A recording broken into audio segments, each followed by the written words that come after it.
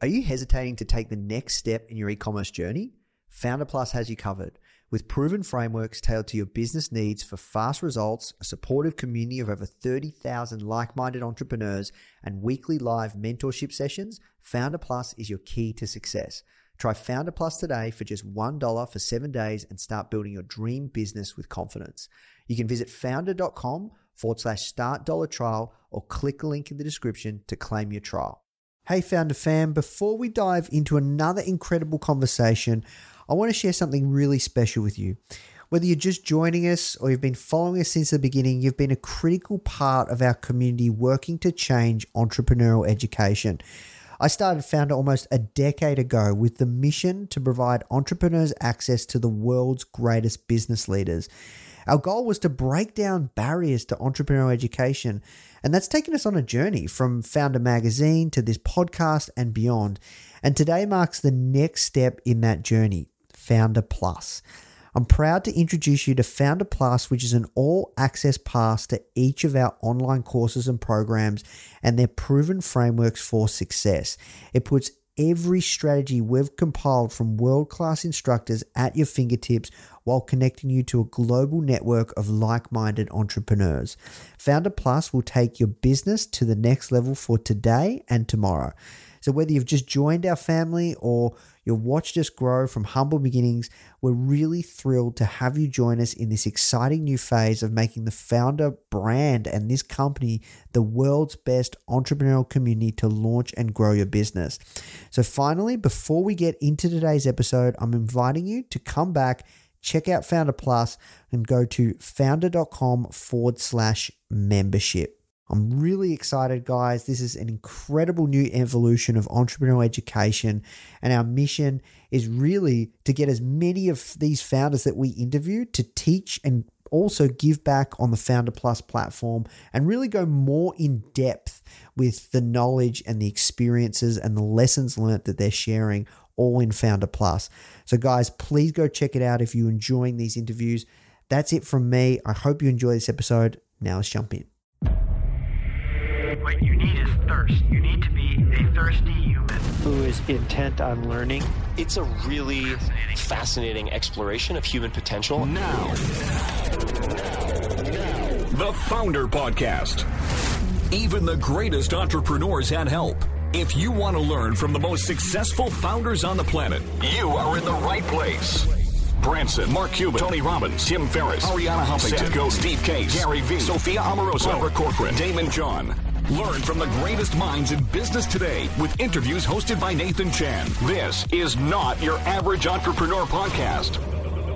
The Founder Podcast.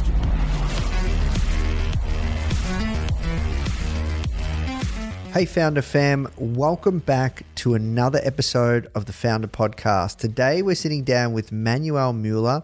He's the founder and CEO of Emma, the sleep company, which is the world's leading direct-to-consumer sleep brand with mattresses, beds, and pillows sold in over 30 countries to 4 million customers. This is a great interview covering product R&D, battling the competition, and really how to expand into new markets and how to bootstrap your company. Please welcome to the Founder Podcast, Manuel Mueller. First question I ask everyone that comes on is, how did you get your job? AKA, how did you find yourself doing the work you're doing today?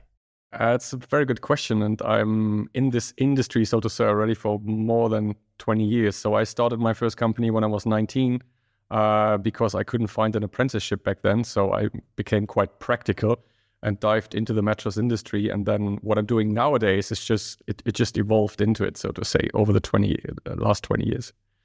Yeah. So tell us about Emma. Is this your first business? Tell us around how you came up with the concept. Yeah. So as I just said, like Emma is not my first business. I started my first business when I was 19. And it was a business for medical mattresses. So the German medical system was like under high pressure cost-wise, and I tried to come up with something that relieves a bit of pressure and step into that business. And then over time, like besides running that little company, it was a very small company, 5 to 7 people. I did my MBA, and at that business school in Germany, there were a lot of these digital entrepreneurs who then started companies in Germany, which nowadays are very big, like Zalando and all these guys. And so I just transferred my conservative mattress business, so to say, in what is being called Emma nowadays. So it was a pivot, so to say. Got you. And so when did you start your first business? What year was that? That was medical mattresses. So I was selling medical mattresses like to nursing homes and hospitals back then. When did you make that pivot to Emma? Oh, that was actually nearly 10 years ago. So when I did my MBA, I met my co-founder, Dennis, who was with McKinsey back then. And I was still in that small mattress business. And then seeing all these successful digital entrepreneurs at that business school, but also having some chats with Dennis, with my co-founder. It was time for that pivot back then. Yeah, I see. And so what can you talk us through that? Like what exactly happened? Like how did you transform the business and how did you know you hit product market fit? Yeah. Actually, I was never very happy with it was a B2B business that I had, and was never very happy because in B2B, it's not always, you don't always succeed if you have the best product or if customers love your product. It's more about like sometimes like having the best network and connections and all that. And so then really getting into a business where you can test products with the consumer, like sending like first mattresses, sending them via our web shop to consumers and getting the actual feedback, and then iterating on that products. So that was like the very beginning, right? But also in the very beginning, we didn't start with Emma back then, 10 years ago, but we had it was a web shop for mattresses, like third-party brands that already existed, and we just took them online, right? So we had a very big portfolio of different mattresses, like mattress brands in Germany, maybe even the largest one. And then selling those mattresses to consumers, we over time figured out, we have like a huge portfolio, but in the end, many of these guys, like 90% could use the same product if you build it in a special way, right? So very progressively, high quality, on a decent price level. So we tried to consolidate the entire portfolio, and then 2.5, 3 years later, we came up with Emma, which was then a pivot again, so to say. Yeah, got you. So you basically had your general store, which sold all the different mattresses and mattress brands. And then did you speak to customers a lot to work out what would be then Emma and the superior product? Yeah, we did. In the beginning, Dennis and I also did customer service. So we talked to a lot of customers. We already had this 100-night trial. So if you buy a mattress in our online store, you can test it 100 nights. And if you don't like it, you can send it back. You can just return it, get your money back. So it was in our interest also to give a proper consultation and really to see what product will fit the consumer. And doing that for 2 years, we then recognized that there should be a solution where you create one mattress in a very specific way so that it really caters to 90 or 95% of those consumers. Yeah, I see. And so when you launched Emma, how long did that take to get that product ready? Can you talk us through that? There's not a single answer to it, because we started with a product which wasn't the perfect one. And there is a consumer organization in Germany which is comparable to Choice in Australia. So it's an independent organization. And after 3 months only, we were being bought. And we only got a decent grade. So the very first Emma mattress wasn't the perfect product back then. But we learned a lot from the feedback, from customer feedback, from the feedback of that organization. And then over time, and still until today, we are reiterating our products and testing products in order to improve. Yeah, I see. And so you launched the Emma mattress, we would say probably 2017, 2016, the first version of it? Yeah, right. Yep. And then how were sales? Like you guys are one of the fastest growing sleep innovation companies now in Europe, and you have over 4 million customers. When did growth really start to take off? It took off way quicker than what we expected. So I just told you, like 10 years ago, we started with this multi-brand online shop, which we called Domando. And so we had all those different mattresses, and we were like, I wouldn't say we were stuck, but it wasn't growing fast. So after the third year, we did 3 million euros in revenues. And we were already working on a TV commercial for Domando, and like got a lot of customer insights, customer research in order to create that commercial. But then when we started with Emma on the side, we decided to use all the insights that we just gathered for the TV commercial and to use it for Emma, because we thought maybe it's more crisp if you only cater to one product. Like conversion will be better, customers don't get distracted. So we were running Emma on the side, besides having the multi-brand online shop. And when doing the first TV advertisement, it really went super well. So I think it took us 3 months until Emma was already bigger than business that we had before. So it scaled massively from the very beginning. Yeah, I see. And you've invested like millions of dollars into research and development. How would you suggest a new startup like approach R&D? Honestly, I mean, we didn't start with a lot of research in the very beginning, but the first products were very intuitively built and tested with our consumers. So we didn't have that money that we have nowadays really to invest millions every year into R&D. And I also wouldn't recommend this to founders, because in the end, if you just apply an 80-20 principle in a way that you try to get 80% of the product quality with maybe 20% the invest, you already, in many industries, sometimes have a product which is better than that of your competitors, if you think about it in a very smart way. And then over time, like when you become bigger and you have the funds, you can try to get those remaining 20% and maybe even leapfrog and get your product to a very next levels. Yeah, I see. So like when you guys launched Emma, that was kind of during a pretty big boom time of direct-to-consumer mattress companies. What do you think really separated you guys from the competition? It's a very fair question. And Dennis and I, we had to think about this a lot, because if you look into our industry, a lot of the variables in between our company and the companies of our competitors, they're the same. So in many instances, like we use the same marketing channels. Sometimes we even have the same suppliers. We have the same carriers. A lot of stuff is the same. But what's really the differentiating factor is the mindset and the DNA of the company. And referring to the mindset, I think it helped us a lot that we didn't have the money in the very beginning. So we just didn't got funding. So we weren't one of these startups that maybe overpromised a lot, but we were very conservative in our planning. So we didn't receive any VC funding. And not having the money, we had to tackle all the problems that we had way smarter. And we couldn't just solve problems with pouring money into it. And that was...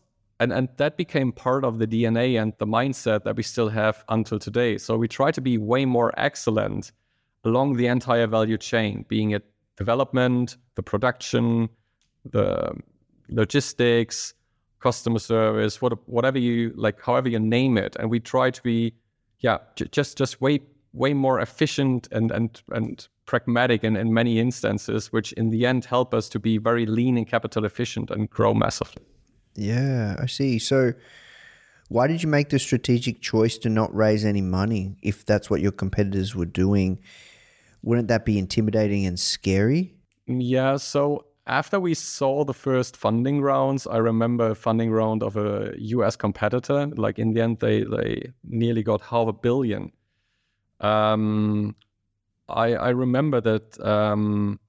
I was talking to Dennis, to my co-founder. I told him, if these guys come over to Europe, they're going to eat us for breakfast. Like we won't even survive 3 months, right? But the good thing was when they came over, and we saw that for a lot of competitors, we were tracking their performance. We were tracking their sales. We were tracking their spends in different marketing channels. And what it turned out is they were so far off from our marketing efficiency. Like they had to invest several times more, 5, 6, 8 times more to acquire a customer, according to our Excel sheets, that we recognized that this is not a sprint, but it will be a marathon in the end. It will not be who has the most money, but it will be who will survive in the end. So we just proceeded doing what we did, trying to be very lean and efficient, scaling profitably, and essentially looking at the others, wasting a lot of money until they run out of money. And that's what happened for many of these guys. And why didn't you want to go and raise money? Like, if you knew that that was the case? I mean, if you're raising money, you're diluting yourself in your own cap table, right? And as we were very efficient already, and we saw that we could grow faster than many competitors, we didn't see a big of a need to raise money. I mean, it's the sake of raising money shouldn't be raising money, right? So we had a very good internal financing, so we were profitable already, and we were very happy with the growth, so there wasn't any need anymore. Yeah, that makes sense. That's fair. So I'm curious, like, what kind of growth are we talking? Is it 10, 20% month on month? Is it 100%, 200% year on year? All putting it, reinvesting back into the business while still profitable? Like, what can you give us a range? It very much depends on the country that you're looking into. I mean, we have an overall growth rate, so to say, as a company, which is roughly 30 to 40% a year. But then if you narrow that down into different countries, so we are operating in more than 30 countries, then the smaller countries where we have less market share, obviously they grow much faster than those countries where we might already be the market leader overall, like not only D2C or online, but overall the market leader within our industry, where then we have a way lower growth rate. So in the end, it's a blend, you know. Got you. And so one thing I'm gathering from our conversation, Manuel, is the mindset and the culture and the ethos at Emma is really extremely data-driven and extremely resourceful. So you said your marketing efficiency was 7 to 10 times more efficient than your competitors. Why? Like, why was that the case? What did you learn? How did you work that out? How did you, yeah. I mean, we have a team that's like only focusing on data and attribution within our marketing team.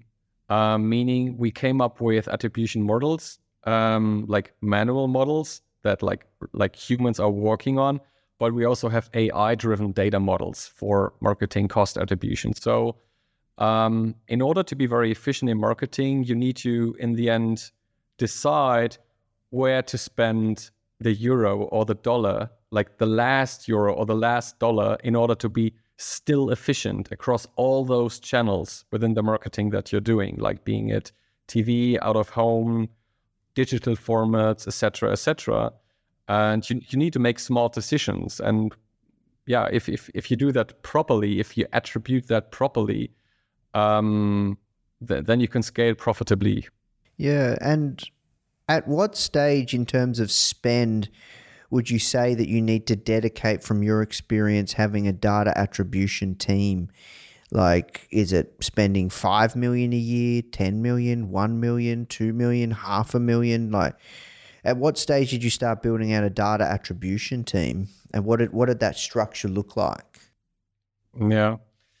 I mean, we are in this already for, let's say, 5-6 years. So we started when we were a company that was doing 100 million euros with a marketing spend of maybe 30 million. So back then, the ratio was maybe 30-35% revenues as compared to marketing, whereas nowadays it's 20%. So if you're doing let's say $1 billion in revenues, which we did last year roughly, then you have 200 million in marketing. And that ratio should become more efficient over time, but also the bigger you're getting, the more granular you're becoming in all your attribution activities, because you will also need to get into further channels. You need to get deeper in those channels. So the team is growing, but I'd say you should start pretty early as a single digit million company already, at least making up your mind that this is important, and maybe do that with an Excel and make up your assumptions. Yeah. So if you were speaking to a early stage startup founder now, small founding team, they've got a media buyer. At what stage would you need a data scientist or an analyst to start building out these models and really getting much more granular in attribution? Or are there tools that can do this? In the very beginning, I wouldn't get into rocket science, but like everyone who's familiar with Excel can calculate the ROI of the different channels and then try to attribute accordingly. Like when you put all your marketing activities into an Excel sheet, you see what's the ROI per channel, and then make proper decisions, but also try to better understand how do those different channels influence each other, right? Because it's like many conversions will not only come from one channel, but sometimes people switch from channel to channel. And getting into that is something that you can still try to do by, let's say, doing a checkout poll, talking to your customers, like, how did you find us? Which channel did you use? And then doing a little bit of Excel magic, which could be done even if you're not like a real data geek, so to say. Got you. Because, yeah, look, attribution is a nightmare. I know when I'm saying this, I'm speaking for many, especially since the changes with iOS 14. Attribution is quite the challenge. So it's something I haven't talked about publicly interviewing someone, but if you guys are spending a couple $100 million a year, I'd be silly not to ask you guys how you guys approach this and tackle it.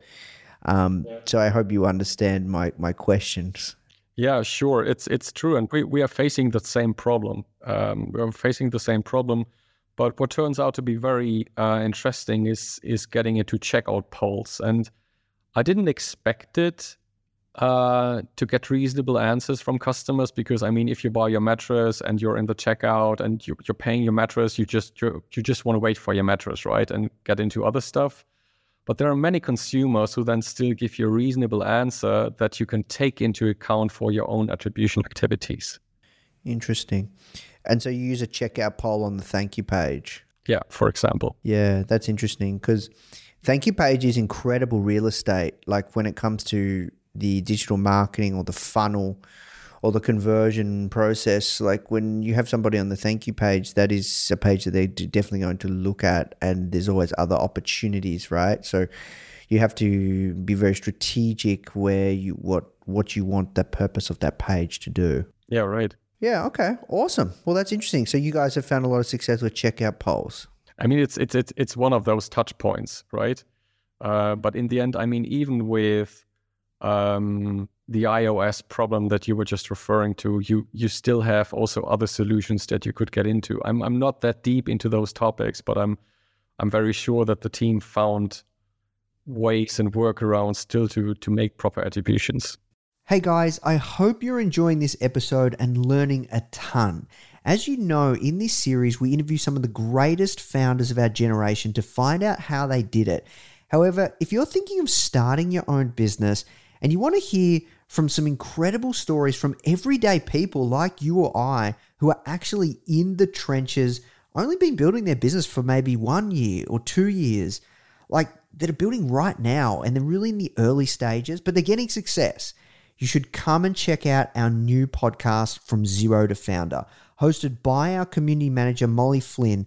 These are in the trenches stories from our very own successful students that have gone through some of our programs.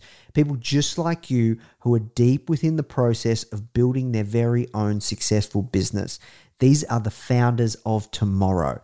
You can find the From Zero to Founder podcast on all platforms. And remember, it's founder without the E. All right, now let's jump in the show. Talk to us about like expanding into other markets. So what markets are you guys currently in right now? And talk us about the process that you guys have taken to go into new countries and how you've been successful there. More than 30 markets by now. So in many Western and Southern European markets, we're in Australia and New Zealand. Then Southeast Asia is Philippines, Singapore, China, Japan. I'm just coming back from Japan, like flying in last night back to Frankfurt. US, Canada, Mexico, Latin America, Brazil. And to your second question, getting into a new market, maybe I'm giving you the example of Australia. And as you know, Australia and Europe, I mean, still a lot of the team is situated in Europe. Australia is quite far away from a European perspective. And so we didn't know whether Australians actually like our mattresses or if we can still step into that market because there was already some competition.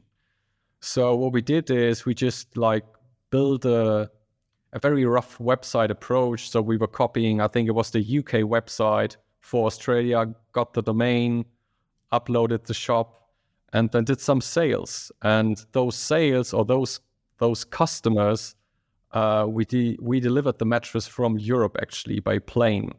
Because in the very beginning, if you don't know if these guys like your mattress, you don't want to ship a full container.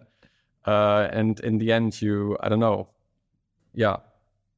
might have a lot of mattresses in your warehouse in Australia, but no one's want to have it. And so we were like really sending mattresses by airplane. And I think the shipment for each of those mattresses was 2 or 3 times more expensive than the mattress itself. But we did it in the very beginning just to find out, like to get customer feedback. And then after some weeks, having that customer feedback, like, is the mattress too soft, too firm? Do customers like the packaging? Any other recommendations? Then iterating on the product and only then shipping the first container. Yeah, wow, interesting. And when it comes to feedback, how are you collecting it? Were you booking calls with the customer? How do you collect the feedback and how much, like coming into that market, how many conversations, how did you know when you spoke to enough customers? Yeah. There are actually 2 feedback loops that we have with the customer. One is whenever we ship a mattress in those countries that are very new to us, we try to get in touch with the customer, send them an email. Like if they stick to the product, send them an email and ask them whether we can talk to them just to get some qualitative feedback on the product and the service. So that's a very manual approach. And that is something that the business development manager and sometimes even the country manager of those very immature countries are doing with an EMMA. The second feedback loop is the customer will approach you when he or she doesn't like the product. So they send you an email and tell you, I don't like your product, just pick it up. And that's also a very good touch point to better understand what we should still improve on the product. Yes, love it. And so you guys just have constant feedback loops. This never stops. Yeah, it's right. And in a perfect world, there would be a perfect feedback loop. But being a company that serves more than 30 countries by now, sometimes also switching suppliers, it's still very much part of the concept, even though I need to be honest. As a company of our size, you cannot be as close anymore as if you are a startup that is doing 10 or 20 million in revenues, having a small team, being very, very close to the customer. And this is something we still need to work on. Like, how can we stay close to the customer, even being a company of our size nowadays? Yeah, that's interesting. And so a company that's doing 10 or 20 million, you're saying that they're closer to the customer just because of just the size of the team and they're just the interactions, and it's easier to collate all that feedback and work with it? Or when you start a new country, and I remember starting back then Italy or the US, I was sitting with the country manager and you were waiting for the first order. I even still remember the names of the first customers in those countries. So naturally you have a very different relationship towards those customers and towards their feedback. Whereas if you're then like at one moment shipping hundreds or 1,000 mattresses a day and getting those returns, it becomes less personal, and that feedback becomes more of a data model, so to say, that you need to rely on in the end. And that's what I mean with personally, I feel, because I also very much trust my gut feel, it's easier to be close to the customer if you still know your customer.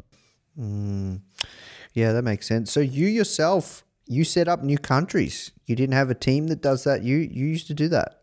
Not anymore, but back then, some years ago, I was still very much into that. But also until today, I'm working with the country managers of smaller countries where we just launched, because still Dennis and I, but also other senior managers, can still refer a lot of the learnings, the early based learnings from countries that already existed 5 years ago within Emma to those new countries. Yeah, I love it. And so we're in challenging economic times. However, Emma continues to grow. Why? Maybe you can see this from a different perspective. Last year, we wanted to grow 50 to 70%, but we only grew by 35. I think it was 35 or 37%. So as a fast-growing company, we are also facing that headwind. We see that consumer trust is not at the highest level at the moment, and we feel those. We feel that it's getting harder these days to really scale within our industry or overall within the consumer industry, which for us, being a very ambitious company, means we cannot achieve those very ambitious goals anymore, but we also need to live with growth rates like in the 30s or 40s these days. Answering your question when it comes to how we differentiate ourselves from competitors who might even not grow or who show negative growth at the moment, being way more efficient, just as I said in the very beginning, helps us to step into those, to acquire market share from our competitors in many markets. So what we see is, especially given the current funding situation, those competitors that weren't profitable some months ago, they need to reduce their marketing spend because they don't know when they will get the next cash injection from venture capitalists. And that helps us to gain market share from those competitors naturally. Yeah, it's a really interesting case study looking at your business, speaking to you, Manuel, because oftentimes there's this general consensus that especially these big direct-to-consumer e-commerce companies, there's this general consensus that you need to raise a bucket ton of money, and you're kind of proving against that. So it's really commendable what you guys are building and how fast you've grown and scaled. And this is something I was discussing a lot also with students over the last months about the Emma case and when it comes to funding. And Nathan, can make a lot of sense to have a lot of money in the very beginning, but only if you are in a winner-takes-it-all game. And the winner-takes-it-all game means you might have customers that come back like maybe every month or at least once a year. So you have repeating customers that you can even acquire unprofitable because they will pay off in the future.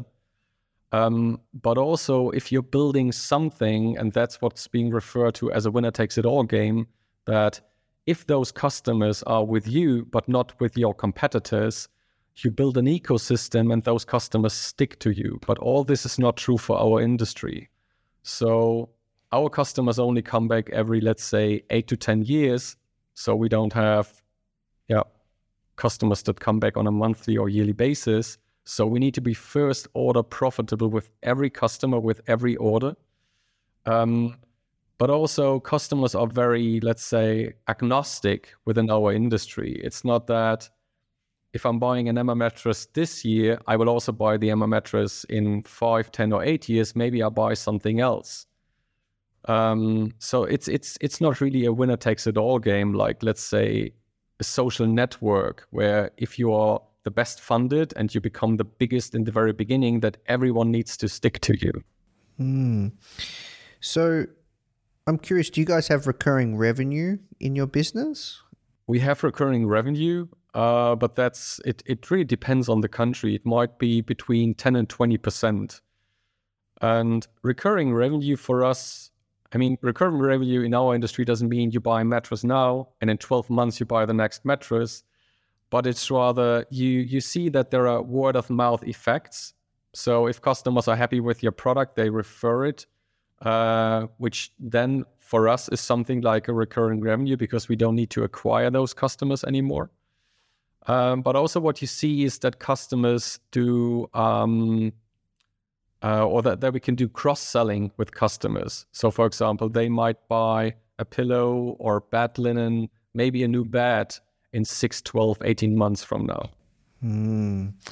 Got you. But you do not have any repeat purchase subscription options for any of your products, right? No, we don't have that. And it's something that every company within our industry would love to get into. I know that there are companies who try to do, let's say, subscription for bed sheets or other products, but it's not that easy because in the end, you are highly involved when you need a product like a mattress. Like then the customer is really highly involved. But once you fulfilled your need, it's a low interest product essentially. So it's not that easy after 6, 12, 18 months to raise awareness again for our product category because it just like you just hide it under your bed sheet. And if you have a good product, you're happy with the product, but you don't think about it on an everyday basis, like if you're using a car or like maybe an iPhone. Yeah, no, that makes sense. Okay.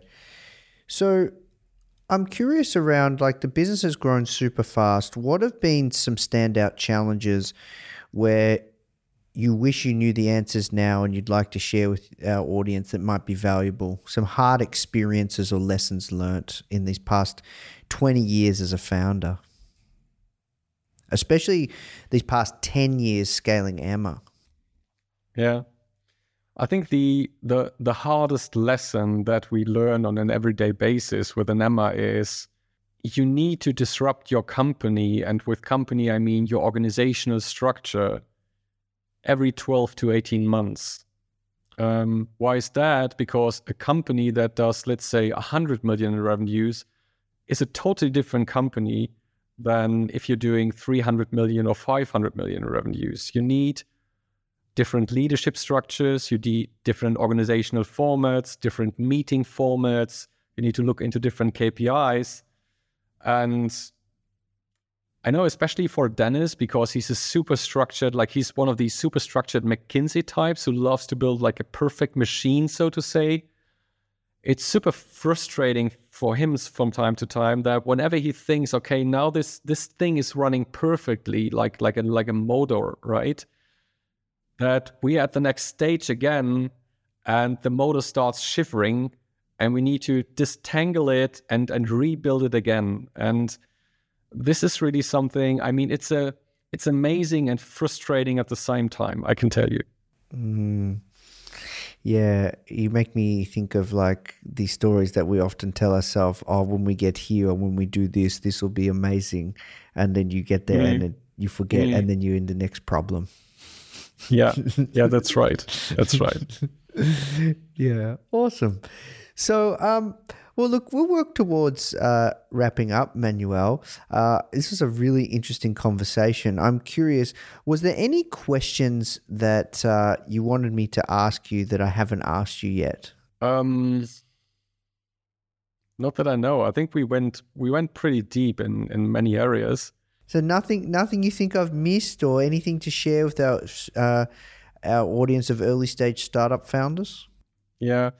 I mean, for early stage startup founders, something that I can really highly recommend, and that also helped us a lot, don't focus so much on acquiring funds, but rather try to focus on acquiring a network and knowledge and try to get experiences from other founders. So, for example, have the right business angels in your board and try to connect with people who can really help you in the end.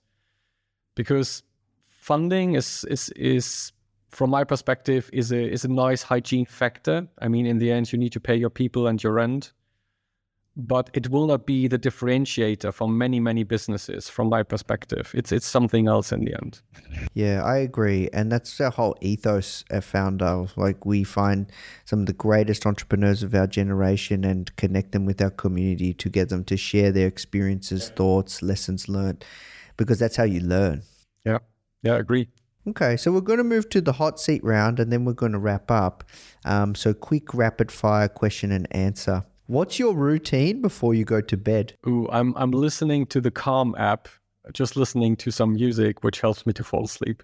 What will be the next innovation in the sleep industry? I think we will see way more sensor-based mattresses that really adapt to the sleeper overnight. What's the worst piece of advice you've ever received?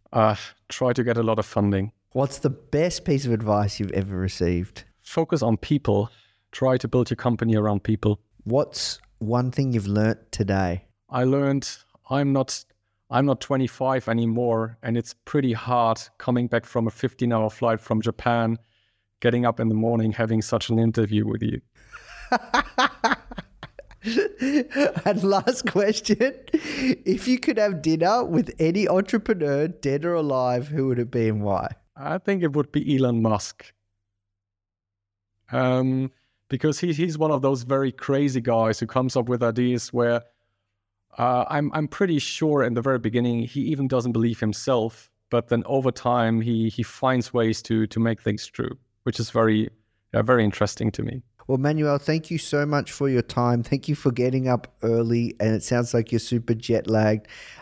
Lots of great lessons learnt that I've taken a lot from this conversation. So thank you so much. Congratulations on all of your success, and look forward to continuing watch your journey and the growth of Emma. Thank you so much. Hey guys, I hope you enjoyed this interview.